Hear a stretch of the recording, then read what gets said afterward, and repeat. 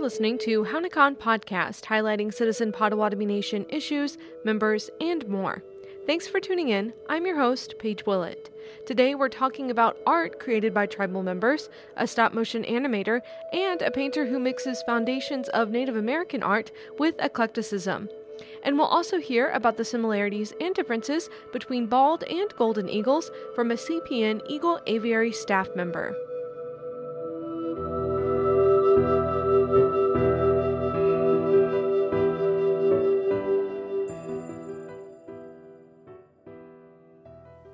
Oklahoma native and CPN member Stuart Sampson finds inspiration for his paintings in the feel and composition of everything from Potawatomi artifacts to post-impressionism.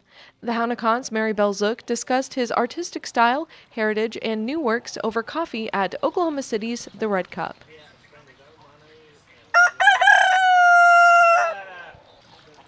Let's start out with your background and how you got started in art. You know, it's funny because I've always loved art, and at an early age, loved to draw, loved to use markers and that sort of thing. And really, I've had no training as far as art school or anything like that. It was all just a love for painting, and so I think I've always had that passion for art and that love for it. Really, my painting kind of started over a couple of years ago. When I was just not really happy with what I was doing as far as career was concerned, and kind of turned to my art. It's always been a happy place for me, always somewhere that I go and express my feelings and emotions that way. So what is your creative process like? I'll always start with a piece of wood. I use mostly birch wood, but I've used oak and pine and that sort of thing. But I'll start off with a piece of wood and stain it. And then from the staining process, I'll draw my image out, and then from there, I will obviously paint it. I always work from photographs, or usually work from photographs, and I can kind of doctor them up the way I want to, but I don't really ever have a plan as far as when I start a piece of how it's going to end up. It just kind of happens organically, and I think that's a part of art that I love so much is, you start with an idea, and at the end, it might be totally different than the one you started with, so that's just kind of how it works for me. So a lot of your art focuses on Native American imagery. Mm-hmm. Can you talk a little bit about why you decided to focus on that? It all comes from my grandfather, and he was very passionate about his heritage. I think growing up, I just seeing, paintings and stuff in his house, just different kind of artifacts and things like that, it just kind of sparked my curiosity.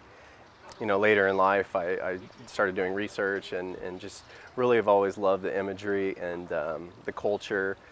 Obviously, family is really important in the culture, and so I think that's what sparked me to just have a love for it.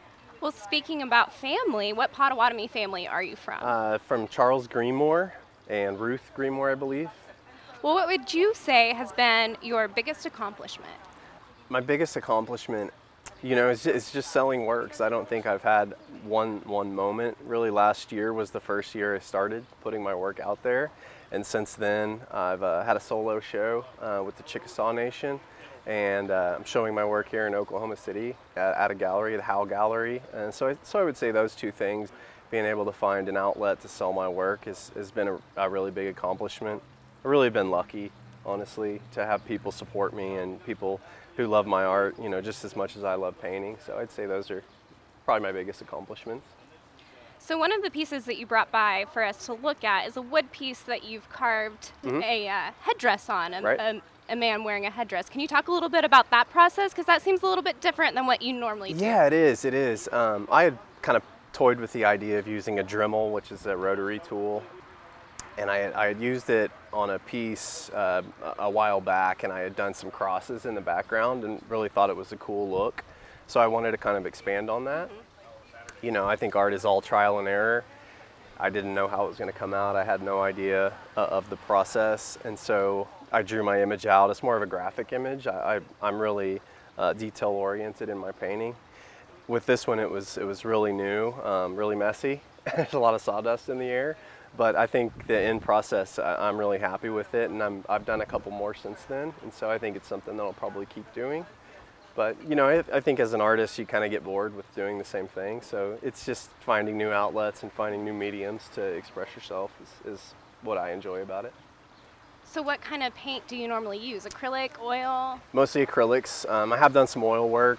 I'm not as familiar with oils as I am acrylic. I just prefer acrylic more, just it dries faster. It's just easier to work with personally. So you were speaking earlier about going to Red Earth Festival. Can you talk a little bit about what's happened in the past for you at Red Earth and what you're expecting this year? Yeah, Red Earth last year was my very first year and really my first show I've ever done, and I can remember just being extremely nervous. I was really nervous about putting my work out there and having other people, judge it and that sort of thing. And it couldn't have been a better experience from all the other artists that were there. Very supportive, very helpful, and helping me get into different shows and that sort of thing. I took 14 pieces and sold 11, which was amazing for me, and really excited to go back this year and show my work.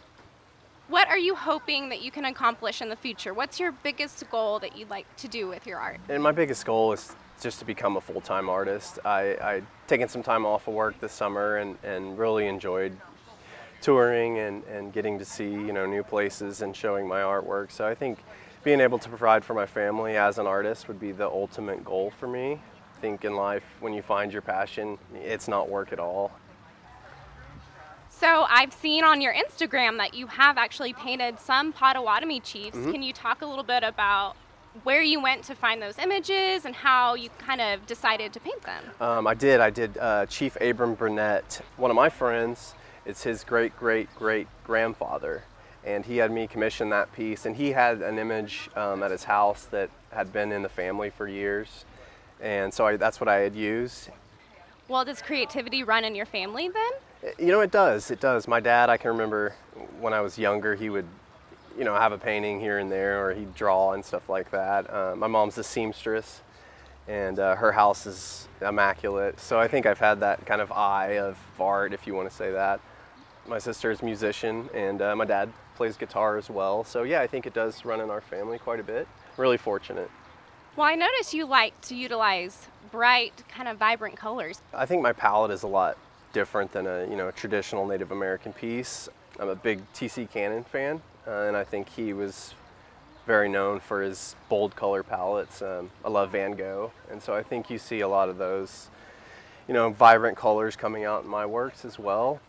I don't know if I plan on that, it's just something that kind of happens. I think it works well, with a neutral background as far as the wood. I stain all my wood. Recently started using a new process using fabric dye to give some more color to that piece of wood. I think I got bored with seeing browns and grays all the time.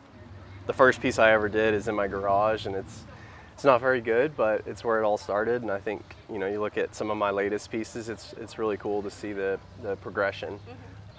Well, outside of Native American art, what are some other pieces that you've just really loved to be able to create? I'm a big golfer. I love golf. I've done I did an Arnold Palmer piece that I was really excited about. Obviously a big Thunder fan. I played basketball growing up, so I've done a couple of Russell Westbrook, Steven Adams stuff. It's made me a better artist. It's kind of stepping outside the box, so to speak. Native American imagery is my favorite, and it's something that I'll always love, but it is nice to have different perspective, a different challenge every once in a while. I've appreciated being able to talk to you and get to know you a little bit better. It's just really cool to see you grow as an artist. Absolutely. Thank you so much for having me out. It's great getting to talk to you.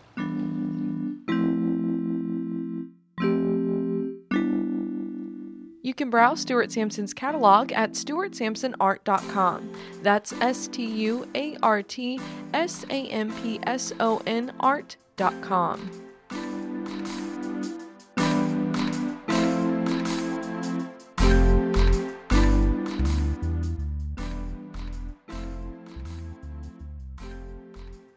The bald eagle is revered in North America both as the national animal of the United States and by Native American tribes as a warrior and messenger. However, indigenous people across the continent feel a connection to different kinds of eagles, including the golden eagle. The Citizen Potawatomi Nation Eagle Aviary houses bald and golden eagles that either need medical treatment or are permanently disabled. Currently, 13 bald eagles and 2 golden eagles live at the aviary. Manager Jennifer Randell sat down with Hownicon Podcast to discuss the similarities and differences between the two species. She started with the most discernible way to tell the two apart, their looks. So when they're a juvenile bald eagle, they can look very similar to a golden eagle, which is all kind of chocolatey brown, except for their first year. So a first-year golden eagle is going to have some white in its tail, in the very base of its tail, not like our bald eagle. So that is the most noticeable difference when they're adults. But like I said, juvenile can be very similar in those first about 3 or 4 years. And the way you tell if they've reached that maturity is that full white head and white tail. That first year, they're going to be completely chocolate brown, which gives them completely great camouflage against a tree trunk. So that is, in theory, why they don't have that white head and white tail starting out. So like I said, it can be anywhere from 4 to 6 years. Some of them you'll still see a little bit of dark even into adulthood, and some of them keep that. Just like people are different, each one is a little different, feathers, and so some of them will keep a little dark streak in their head, but definitely have a full white head and white tail when they're mature. The beaks, actually, the bald eagle beak is much larger than the golden eagle. So the golden eagle's gonna have a little bit narrower, smaller beak, and it's also gonna stay black. So your bald eagle, it's gonna be black when it's juvenile. We talked about how they're dark when they're young. It's gonna turn golden. So the bald eagle goes through an incredible transformation. Their beak, their feathers, their eye color, all that changes for the bald eagle.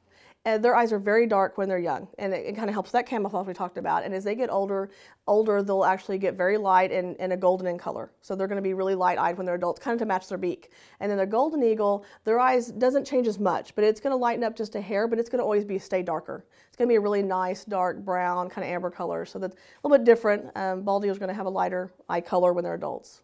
They also both belong to 2 different avian families, one living off the land and the other off the water. Their methods of processing the world around them also lead to different personality types. So our bald eagle, you're mainly going to find it around rivers and lakes and a water source because their main diet would be fish. Fish and things you're going to find around water, turtles even. But our golden eagles, they don't eat fish. They're going to eat mammals. So they're going to see them in open prairies and open land like that. And also the big difference is where they nest also. So that's a difference too. But the bald eagle is in the fish family. And the golden eagle is in what they call the Aquila family. And that is like a booted eagle. So they're actually more close related to a hawk. And your bald eagle is kind of close related to a kite. Your bald eagles do not have feathered legs, but the golden eagle is going to have those feathers all the way to the top of their feet. And so the bald eagles we mentioned hunts fish and spend a lot of time in the water. Well, the golden eagles eat things that will bite them also, like foxes and snakes and things like that. So those feathers actually help protect them. But that is a really great fact to bring up, that you can see that, if they're standing, you can really see those very well. And also on the golden eagle, they have a really distinct ridge above their eyes. And we kind of like to say that's their built-in sun visors, because we talked about them being an open prairie, and the bald eagle's not going to have that definite, ridge above their brow. If you kind of were to think about what you take to go fishing, a fishing pole, that gear, and what you take to go elk hunting. So that's your kind of difference. I'm not trying to say one's smarter than the other. It's just a different way they kind of work things out and think about things. So yeah, the bald eagles are a little bit more jumpy, a little more nervous usually. And the golden eagles will actually hunt cooperatively, which our bald eagles don't. So they'll hunt in groups and can take down pretty large prey like small deer and antelope. Those differences in avian families and hunting lead to varying nesting practices. However, they have some similarities about raising their young too. The golden eagle likes to nest on sides of cliffs, sides of mountains, not so much in trees, but our bald eagles, as many of you know, will nest right on the top of a tree, 20 or 30 feet up. So that also determines where they spend most of their time. Hence the bald eagle, like we talked about, around water. They'll be in a big tree next to a body of water. They've got a good food source. The golden eagle is going to be on the open prairie on the side of a cliff or a mountain. So all of our eagles are very communal and social unless it comes to the nesting grounds and nesting time. So when food sources are good and it's not nesting, it's the off season, you'll see hundreds of eagles together eating, bald and golden eagles. And both our bald eagles and golden eagles will eat carrion. So you'll actually see them eating together sometimes on like carrion, things like that. Nobody's going to pass up a free meal, especially in winter. They will defend their nest sometimes to the death to another eagle. They usually lay 2 to 3 eggs, and that's the same with the golden bald eagles, but the biggest difference is the incubation time. So bald eagles, their eggs are going to hatch in about 35 days or so, 35, 36. A golden eagle goes 40 to 45 days. So it's quite a big difference, and they both will stair-step their eggs as far as laying them. So you might have an eaglet hatch one day and it be a couple of days later and have another one. And that kind of helps that first eaglet get a little bit of food, and so if they have 3 eggs and 3 hatch, we've seen actually 3 survive and leave the nest, so that's exciting. Generally, if they choose a mate and mate for life, if one perishes or passes away, they won't choose another one. So they're very committed to one eagle. And the fantastic thing is eagles have a built-in GPS. So in my mind, I always thought they spent all the time together, because you see them together when they're nesting. They do not. So about half the year, 6 months out of the year, they're in other states, other parts of the United States, and then their built-in GPS brings them back together within 2 weeks of each other to nest every year. So that's probably how they mate for life, because they spend half the year apart, right? The CPN Eagle Aviary helps with conservation efforts and works daily to ensure these honored birds continue to thrive. Golden eagles live around the globe. However, the bald eagle is the only eagle found solely in North America, where there are approximately 3 times as many bald eagles as golden eagles. And we're a Great Lakes tribe, originally from the Great Lakes, so we would be around more bald eagles. So a lot of our, like the Zuni tribe in New Mexico, takes more of the golden eagles, but there's just not as many golden eagles that need placement, that need help. And unfortunately, some of that's because of where they hunt and where they live. They're not found as often. We all know, many of us out there have seen bald eagles right by the lake where, have a boat out on, or fishing right by town. So in Oklahoma, people are familiar with the Wichita Mountains. There used to be nesting pairs of golden eagles there, but just too much foot traffic. So unfortunately, sometimes, we can coexist a little bit, but sometimes not so much. So we try to help that in ways of conservation and things too. If some eagles don't nest for 9 or 10 years, and they only lay 2 eggs, it doesn't take long if something's happening with them for them to, their numbers to get so low that they're almost extinct. In our state of Oklahoma, just to kind of give you an idea, there were 0 eagles in our state of Oklahoma in the 70s and early 80s, not one. And now there's over 300 nesting pairs just in our state. So how fantastic is it they've made such a comeback? And our bald eagles are in every state except for Hawaii. Great news. They're still, of course, protected, but off the endangered list and doing very well. The construction of the CPN Eagle Aviary was funded in part by a U.S. Fish and Wildlife Service grant. Aviary tours are available by appointment only. For more information, visit potawatomiHeritage.com or email aviary@potawatomi.org. That's aviary at potawatomi.org. Puppetry, installation exhibits, painting, and set design are only a few skills of artist Nicole Emmons. However, stop-motion animation is one of the highlights of the Citizen Potawatomi Nation tribal members' filmography. It's a style of filmmaking where meticulously moving the subject matter a tiny bit at a time and photographing single frames creates the appearance of movement. I got the chance to interview her about her ancestry, inspiration, and thoughts on art. I really enjoy stop motion because it incorporates all kinds of art. You can do sculpture, drawings, storytelling, just the artistry of filmmaking. I really enjoy directing and just creating my own worlds that I can bring to life through stop motion. And I also really enjoy stop motion because you can have control over all aspects. Experimental filmmaker Nicole Emmons has cultivated a varied career. Adult Swim's animated sketch comedy show Robot Chicken and feature film Helen Back, starring comedian Nick Swartzen and actress Mila Kunis, highlight Emmons' resume. Her credits also include commercials, music videos, and low-budget features. I think I've always been an artist since I was a little kid. I've always been just drawing. We had a cookbook cover contest when I was in first grade, and I won that. I'm not the best illustrator, but I just really enjoy creating. I enjoy drawing. I enjoy painting and making objects and sculpting, and I just enjoy creating. She grew up in Oklahoma near Citizen Potawatomi Nation headquarters. A few years ago, she moved back to Oklahoma after living in New York City and Los Angeles. She is an adjunct faculty member at the Oklahoma City Museum of Art and teaches at other educational institutions. She focuses on expression and communication as important functions of art. My favorite thing is to work with young artists and pull that magical piece out of them, like be able to pull whatever is in their heart out of them and encourage them to do that and give them just the tools and the support and the confidence to be able to make something on their own. It's really fulfilling. With the help of a tribal scholarship, Emmons graduated in 1998 from Columbia College Chicago in Illinois. With a bachelor's in animation and film, she followed her filmmaking passions to New York City. She made industry contacts and joined a Women in Animation group. Nickelodeon hired her to do digital layout as part of its animation department in 1999, and she worked there for 2 years. So I decided I really wanted to be more hands-on, and I also wanted to get back to being on set. Stop motion is a really hands-on creative process, and I enjoy that over computer. Emmons took steps to make stop motion her priority after several years of working on lighting and camera crews.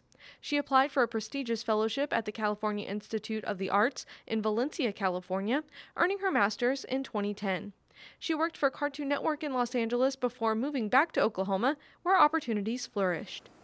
A local director in town contacted me, Kyle Roberts, and he has done some work with Mattel, and he's going to be doing stuff with DreamWorks. And he contacted me because I do stop motion and invited me to work on a Thomas the Train project. Emmons contributes to major installations, is a member of an art collective, and adds to her portfolio while participating in Oklahoma City's thriving art scene. Teaching and collaborating remain her focal points. Her style is whimsical and surrealistic, incorporating themes such as feminism and her Native American ancestry. One thing I would really like to do is get involved with telling Native stories, using the skills that I have gained over my lifetime to really tell some stories of the people that are already here. I'm trying to reach out to other Native artists and start working with them. The Oklahoma landscape and Native ideology inspire Emmons. She is a member of Oklahoma City's Factory Obscura Artist Collective, which created an installation exhibit titled Shift in 2017. As part of the team, one of 2 towers she created highlighted the effects of wind farms on migratory bird flight paths and populations. We just really need to think harder about the connectivity of animals and mankind, and just be more respectful of the planet that we're on and all of its inhabitants, because we're only one of those. She is a descendant of the Malo, View, and Navarre families and prioritizes deepening the connection to her Potawatomi heritage. Her grandfather, Alvin Malo, turned 99 in 2018, making her consider the past century of her family history. When he was young, being outspoken as a Native American was kind of frowned upon in his small community in Tecumseh. But as he got older, his family gained more pride in their tribal heritage. And so by the time I came around, they were very much proud of their heritage, and it was something we definitely talked about all the time. 2 generations later, Emmons keeps the conversation going through her work and by teaching artists how to tell their stories too. For more of Emmons' work, visit NicoleEmmons.com. NicoleEmmons.com.